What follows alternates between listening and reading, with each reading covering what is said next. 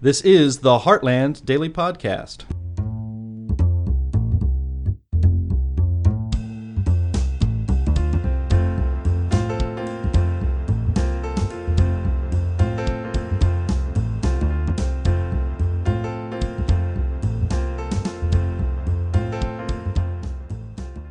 Hello, and welcome to the Heartland Institute's Daily Podcast. I'm Sterling Burnett, Director of the Arthur B. Robinson Center on Climate and Environmental Policy. Europe is much farther down the rabbit hole of climate alarm than the United States is, and the EU, if not all its member countries equally, embraced Paris Climate Agreement's emission commitments and net zero goals more fervently than the U.S. has so far. The Netherlands' climate goals have come increasingly at the expense of farmers and repeated rounds of goals and proposed restrictions to end farming as they know it, basically. Despite that country providing a large portion of the EU's meat, dairy, and other food products, agriculture is under assault. This sparked riots, protests, and ultimately the birth of a successful political party to fight this war on agriculture.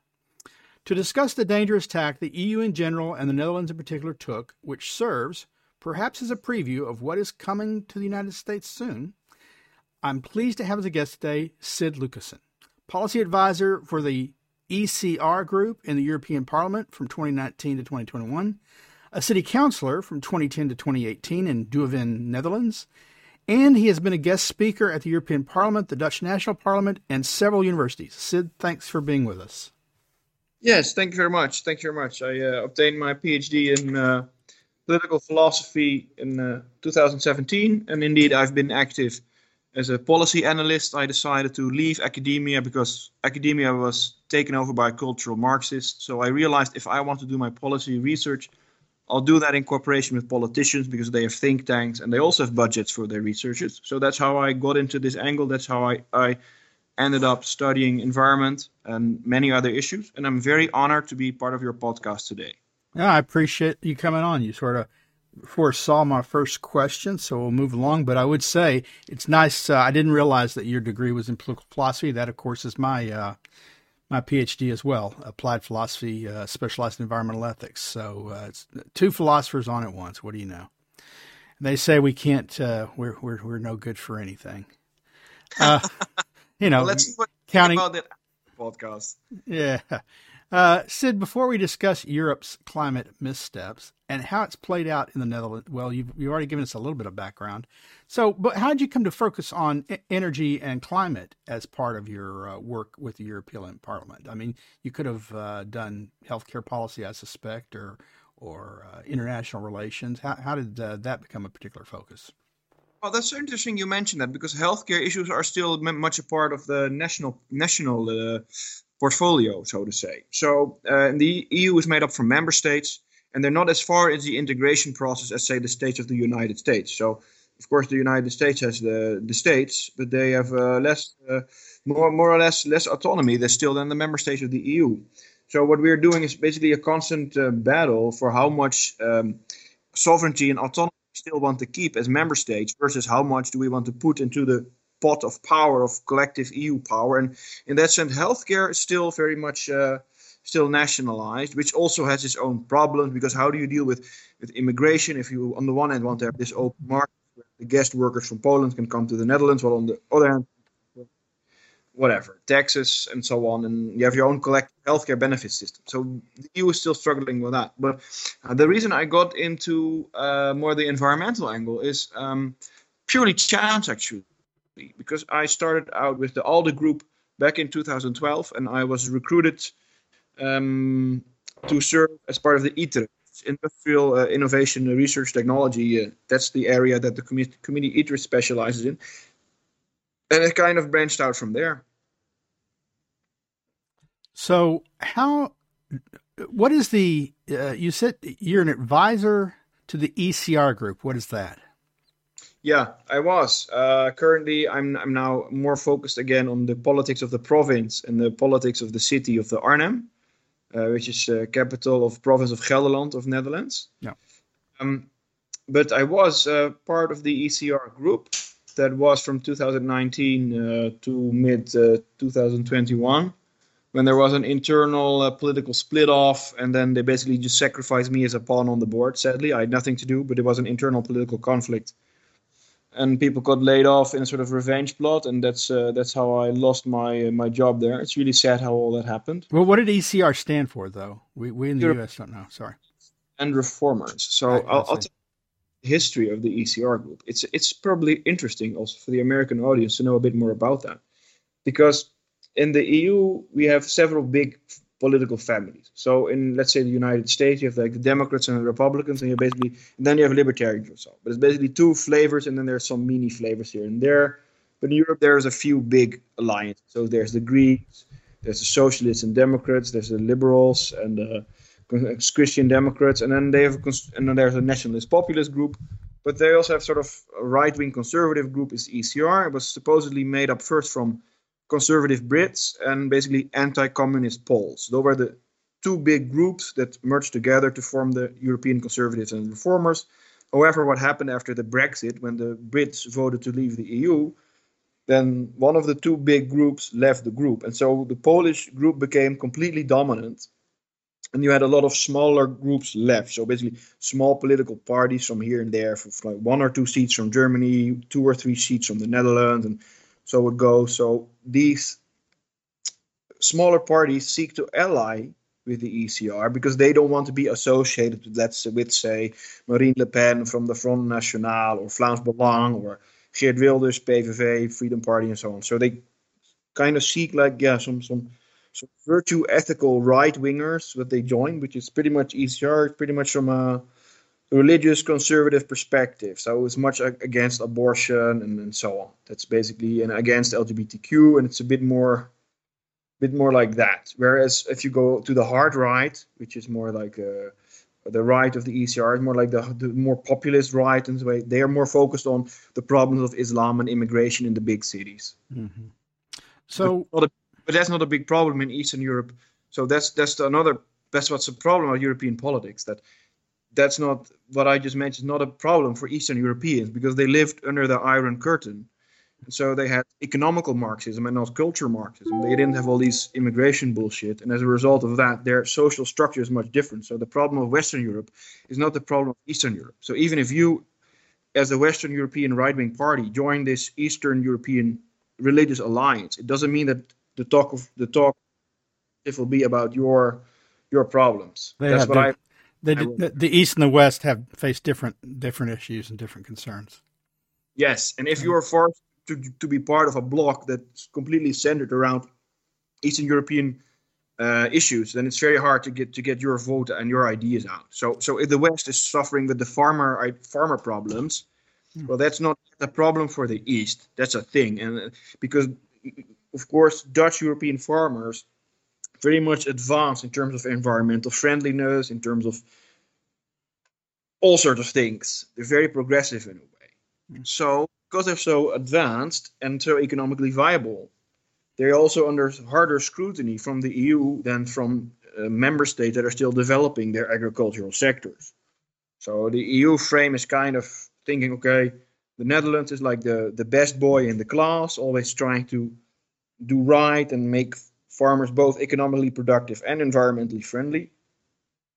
But because it's like the issue is here that the strongest shoulders must bear the highest burdens. That's the idea here. Whereas if money just goes and flows into Eastern Europe and so, they're not so critical of that because they think, well, we're already happy to have them on our side and at least they're not part of the Soviet unions anymore. It feels kind of unfair that on the one hand, the EU taxes so hard our agricultural sector. At the same time, we have to pay so much money to the EU, and so much of it goes to, the agriculture in other member states that directly competes with ours. Let's. So,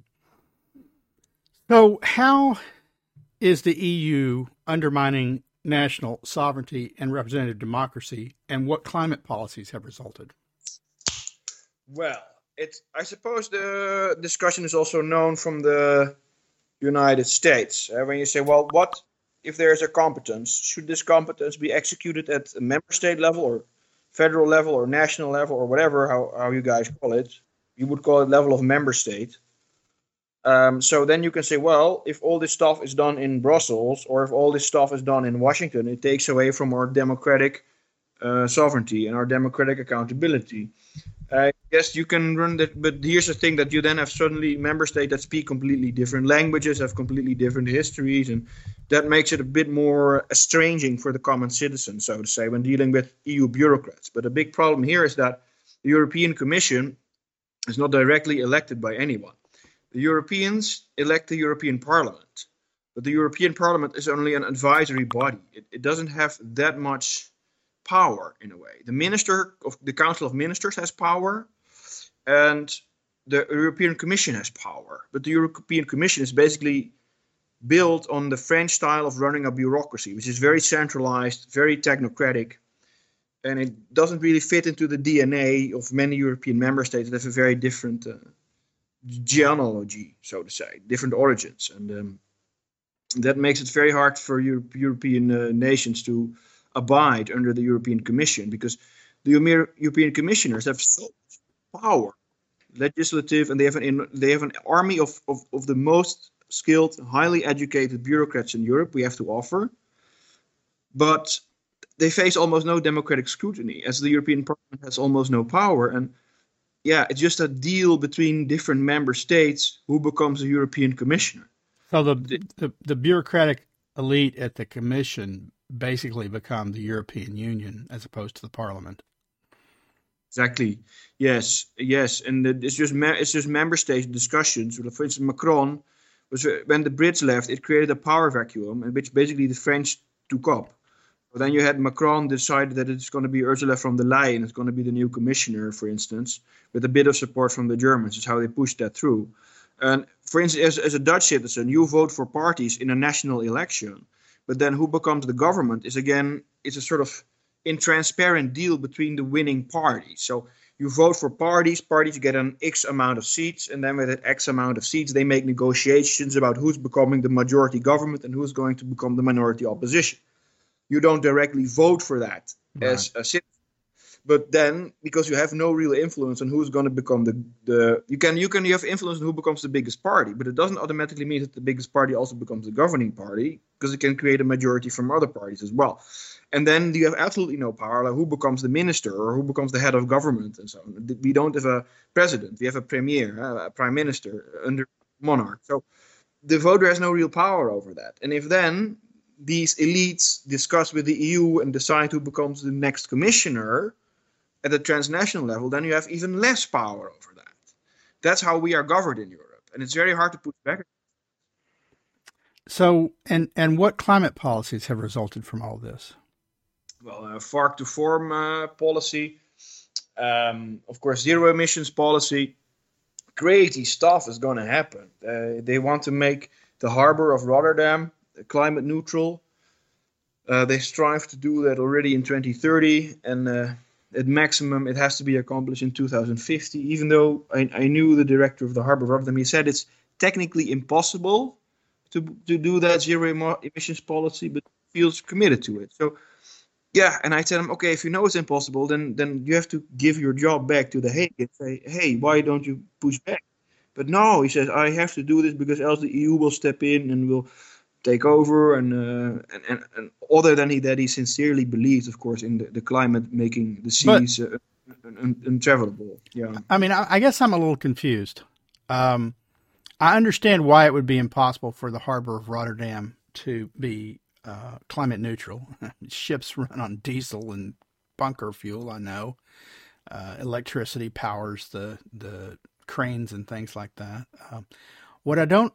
And I understand why he would say, because he wants to keep his job, why he would say, well, yeah, it's impossible, but I'm going to do my best. But I don't understand how the EU could take over. I mean, the EU has no standing army in itself. It can't go march in and say, we now run the harbor of Rotterdam. How does that work? That's a good, fair point. But they're working on this standing army as we speak. Because okay. Yeah, I wrote a book, The Grip on the Public Opinion, and one chapter is devoted to how the EU is building their own army. And this is very effective, actually, because if you have an army in the United States, than what's happening. And this is very relevant also because we had an issue where a politician said that in the most extreme situations, farmers should be able to defend their own lands against a tyrannical government. Right. And guess what? This politician is now being prosecuted by the state. Oh, wow. Which goes exactly against the natural law. Just for saying it, he's being prosecuted. We should speak more about that soon, actually. Yeah. But the whole thing about farmers and starvation and slavery and food and malnutrition, it's all just a small point in a much bigger battle, in a way. But it's a small point, but it is a point that's gotten some attention. And so how have the EU's climate policies played out in the Netherlands, particularly with regard to farmers? And what was the backlash? Well, there's two ways of going on about this. The first one is nitrogen and emissions, and the other one is CO2 emissions. And this, going back to the Harbor of Rotterdam guy, he literally said, well, I have my techniques to reduce my CO2 emissions, but I cannot employ these techniques because if I do, I will increase my nitrogen deposit and I'm not legally allowed. That's what he literally said. So there we go. These ideologies contradict each other, and they are working in a reality of contradictions, but they don't care. They just ignore the practical reality because they are ideologically driven, because they really believe that we live in an end time, that there's an eschatology of climate going on, and that the seas will become so crazy that it becomes impossible to do any naval transport. They genuinely believe that. Yeah, but wait, I want to get back to the farmers because you got to remember, we're not a European audience. We're an American audience, and not everyone's going to know the kinds of policies they try to impose on farmers and what the impact would be. I mean, that they're actually trying to force farmers out of farming, buy them out, say they can't be farmers. So tell us a little bit about the details here. Not really horrible. There's farmers hanging themselves because their grandfather has been farmer and their fathers have been farmer and their mothers, and all they know is farming and connected to and they see no way out other than just to kill themselves at this point because the government has become so hostile against them. And others are just tempted to take the money and quit because, if you have the choice between either having to face 1 million regulations that kill you by death by 1,000 cuts, or you get at least a bit of money from the government for your land, then you're tempted to take it. But it's of course very sad because even if you go into the whole discussion, well, if a farmer has his own free will to be bullied out of his job and take the money, well, okay, but there's a thing such as food security. In the Netherlands in the Second World War, we were caught up between the Allies and the Axis powers, so basically between the Americans and Canadians versus the Germans. And what happened is that the supply lines of food broke down.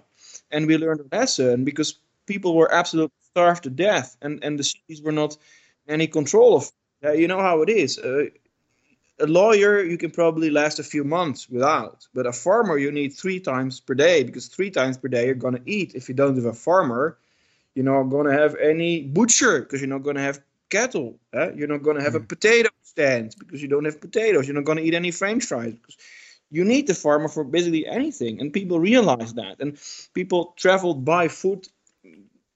They've traveled tens and tens of kilometers just to trade their own jewelries for a few rotten potatoes, because that's how bad it got in the Second World War. And the Netherlands learned from that. And after that, we invested very strongly into creating a very productive, internationally competitive agricultural sector. And it's become part of people's identities. Their whole family lineage is farming. And now the government is turned against that and really tries to destroy that actively. But it doesn't come out of nowhere, and the EU does play a big part on it. But of course, it's also the NGOs. It's the animal rights lobby. Yeah? So you have to understand that 1 million media, and they have been for the past decades, have been trying to indoctrinate people that the farmers, in essence, torture animals, hate animals, make the life of animals miserable. That their use of fertilizer is poisoning people and all the things. And despite the fact that the Netherlands is, to some extent, the breadbasket of Europe, right? Yes, that's absolutely true. And so they passed laws trying to restrict nitrogen emissions, among other things. I will tell you a bit about that, because what happened is that the EU says, okay, we need Natura 2000 areas. And a Natura 2000 area is a very specific area that's going to say it needs to be protected. So some countries are quite pragmatic in this because the EU doesn't have the power to dictate this or that should be a Natura 2000 area. It just says that every country should designate a few of these areas. So the French have been very pragmatic. They designated some areas where nothing much is happening. But the Netherlands, of course, with their Protestant work ethic, their obedience to the structures of powers, they wanted to be the best boy in the class again. And so they made very, very complex systems of Natura 2000 that they designated as these historical, naturally unique ecosystems that need to be protected legally, enshrined as strongly as a Serengeti. That's how it is. So as a result of that, because on the one hand, you have an extremely densely populated country. People might not know this, but the Netherlands is one of the most densely populated countries in the world. It's insane. It's absolutely super densely populated.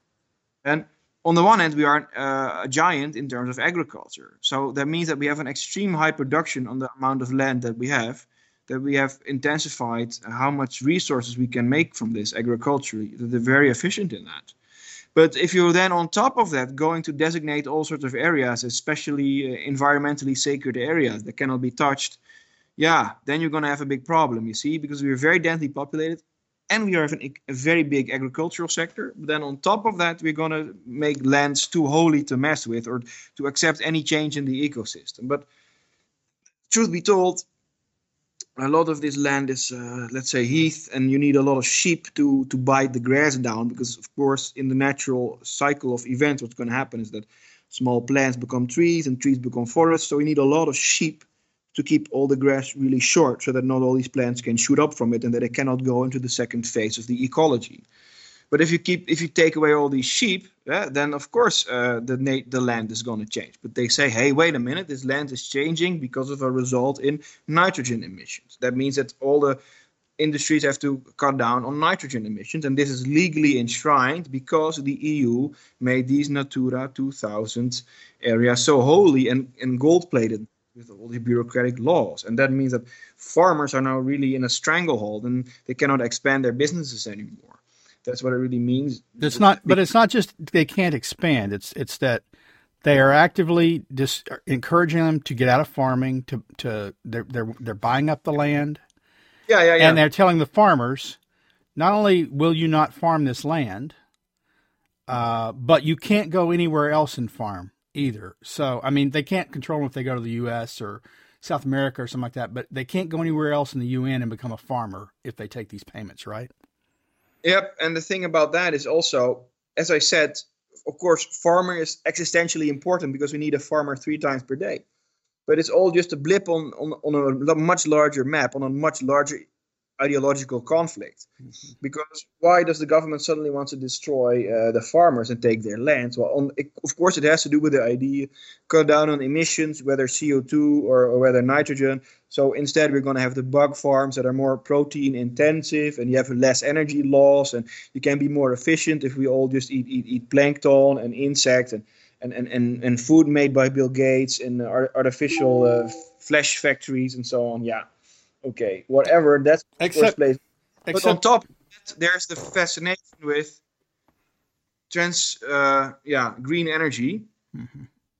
renewable energy. So there need to be windmill farms and solar panels on all these lands, and of course the migration policy. Yeah, because the immigration is going to the point that they need to build more refugee centers everywhere, and that's where this land comes in useful for because it's. Yeah, but if it's a refugee farm, then it's not nature either. And if you have refugees, you've got to feed more people. Yeah. And if you put solar panels and wind turbines on top of land, it's also not nature. So it's a series of contradictions that don't play out. With logical analysis to a left-wing ideological bureaucrat makes any difference because the right has been that for the past 50 years and no one's ever succeeded because they only stick to their own ideological points when they want to destroy you. But when they want to push their own agenda, then suddenly they can be very flexible. And it's really George Orwell doublethink. That's how it is. It's doublethink. It's also what Oscar Wilde said. consistency is the hobgoblin of small minds. The European bureaucrats are above consistency, evidently. Exactly. If you're really an environmentalist, well, then you want to be pro-nuclear energy. And if you really want to be an environmentalist, then you're against mass immigration. But they're not. They think that these ideas, being anti-nuclear and being pro-mass immigration, are compatible with their pro-environmentalism and their pro-climate. But all these windmills shred thousands of birds every day.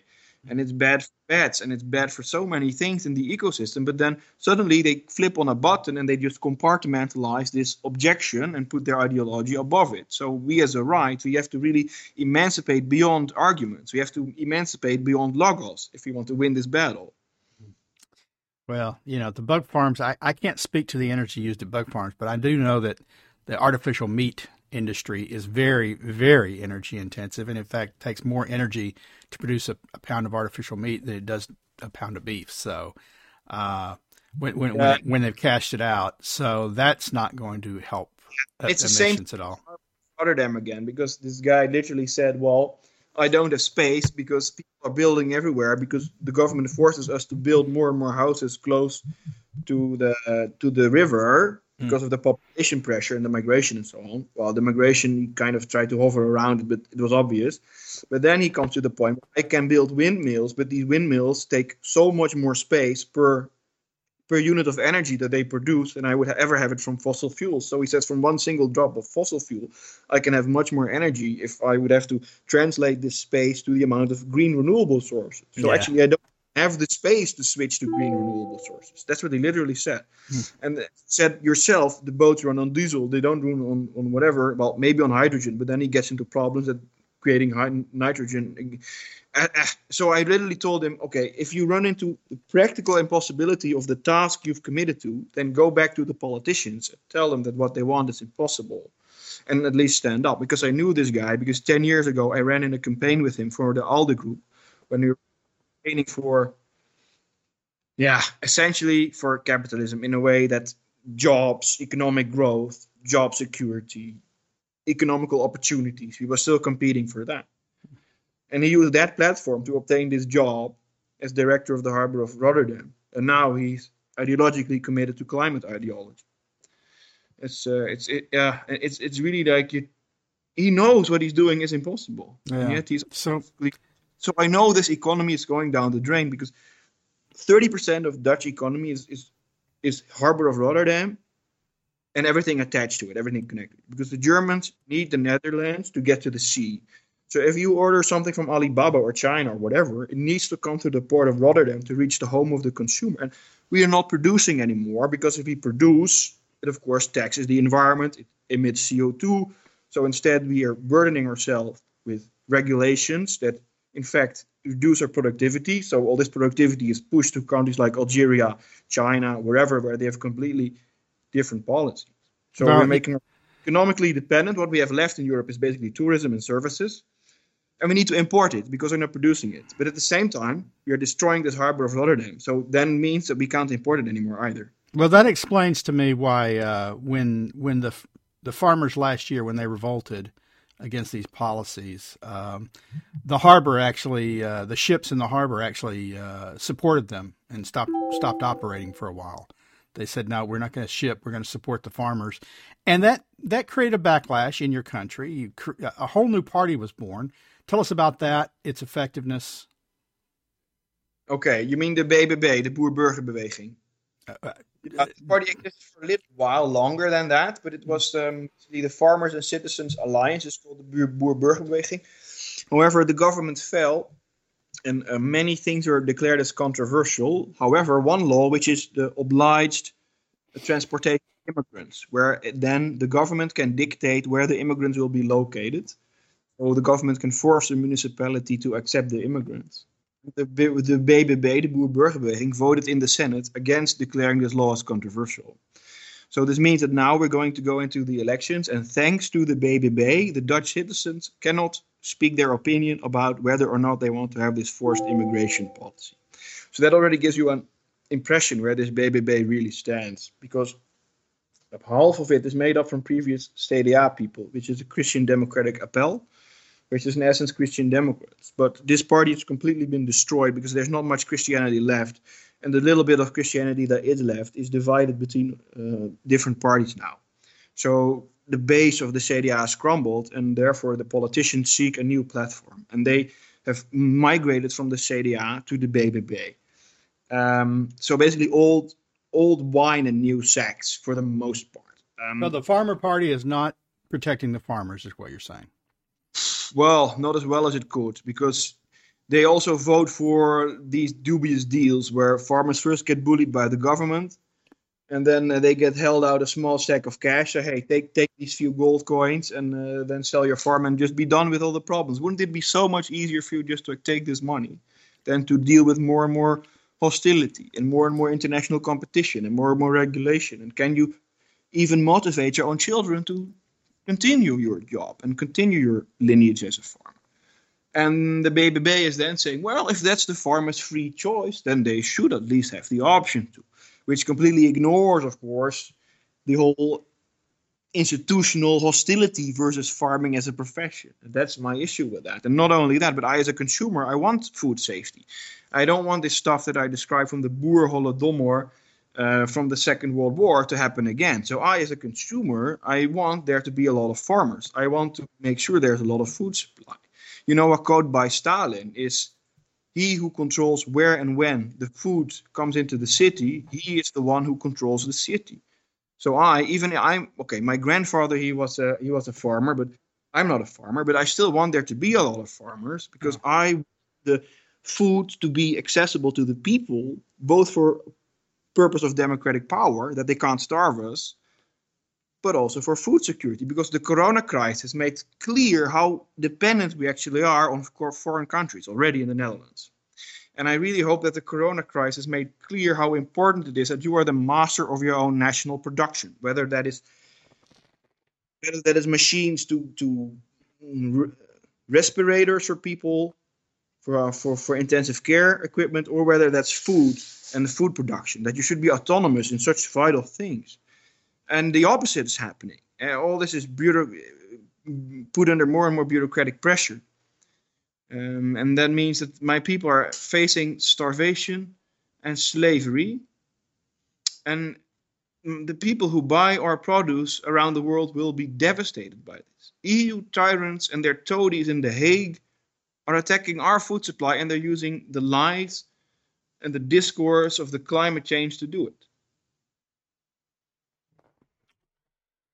Well, we're running out of time here, but I want to end with just a couple of questions. I'm going to combine them into one. This is sort of the big picture point. I always ask people, if there's one thing you'd like our listeners to take away, what would the discussion be? But it's important. The thing that I'd like to direct you to address is, so there has been at least some backlash in the Netherlands. It did create a party. It's not doing maybe everything it could do, but there's also a growing backlash in Europe. Industries are walking away. Germany's opening coal plants and taking over villages to mine coal. Some countries are starting to talk about nuclear again. So ultimately, how do you think all this would play out? What lessons or warnings do you have that our audience can take away concerning how climate policies might play out in the U.S. and where Europe might ultimately wind up?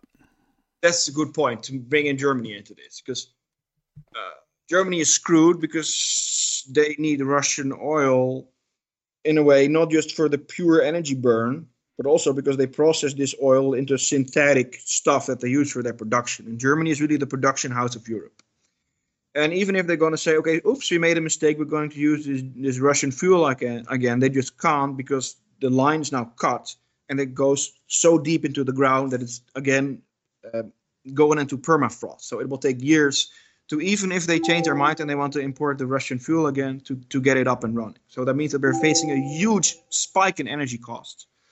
And it will make German production not competitive anymore. And the problem of that is that the entirety of Europe is basically built around exporting German produce.